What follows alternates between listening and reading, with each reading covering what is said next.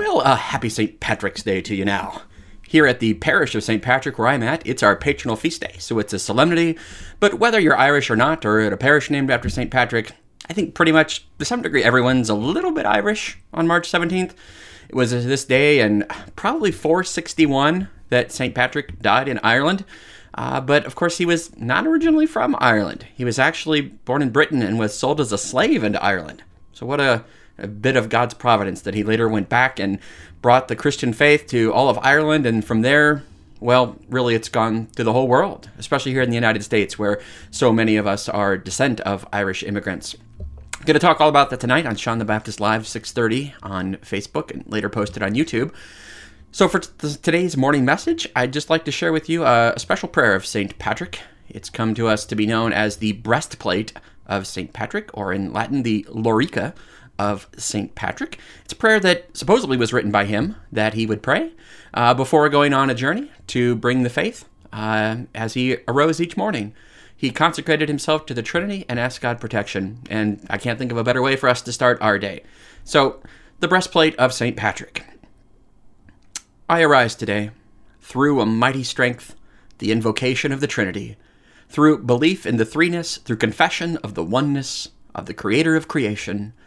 I arise today through the strength of Christ's birth with his baptism, through the strength of his crucifixion with his burial, through the strength of his resurrection with his ascension, through the strength of his descent for the judgment of doom.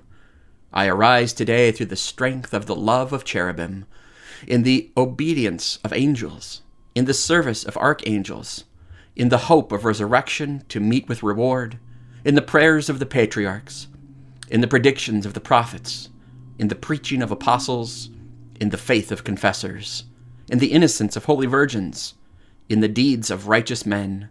I arise today through the strength of heaven, the light of the sun, the radiance of the moon, the splendor of fire, the speed of lightning, the swiftness of wind, the depth of the sea, the stability of the earth, the firmness of rock. I arise today through God's strength to pilot me, God's might to uphold me, God's wisdom to guide me, God's eye to look before me, God's ear to hear me, God's word to speak for me, God's hand to guard me, God's shield to protect me, God's host to save me, from the snares of devils, from temptation of vices, from everyone who shall wish me ill, afar and near. I summon today all these powers between me and those evils, against every cruel and merciless power that may oppose my body and soul, against incantations of false prophets, against black laws of pagandom, against false laws of heretics, against craft of idolatry, against spells of witches and smiths and wizards, against every knowledge that corrupts man's body and soul. Christ to shield me today, against poison, against burning, against drowning, against wounding, so that there may come to me an abundance of reward.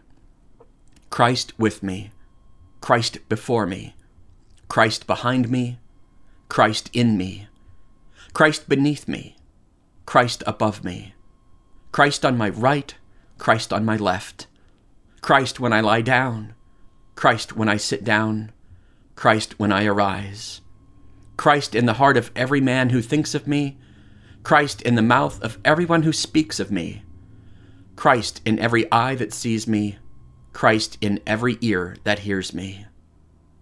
I arise today through a mighty strength, the invocation of the Trinity, through belief in the threeness, through confession of the oneness of the Creator of creation.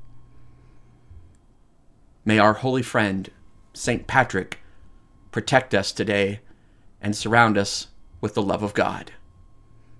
Amen.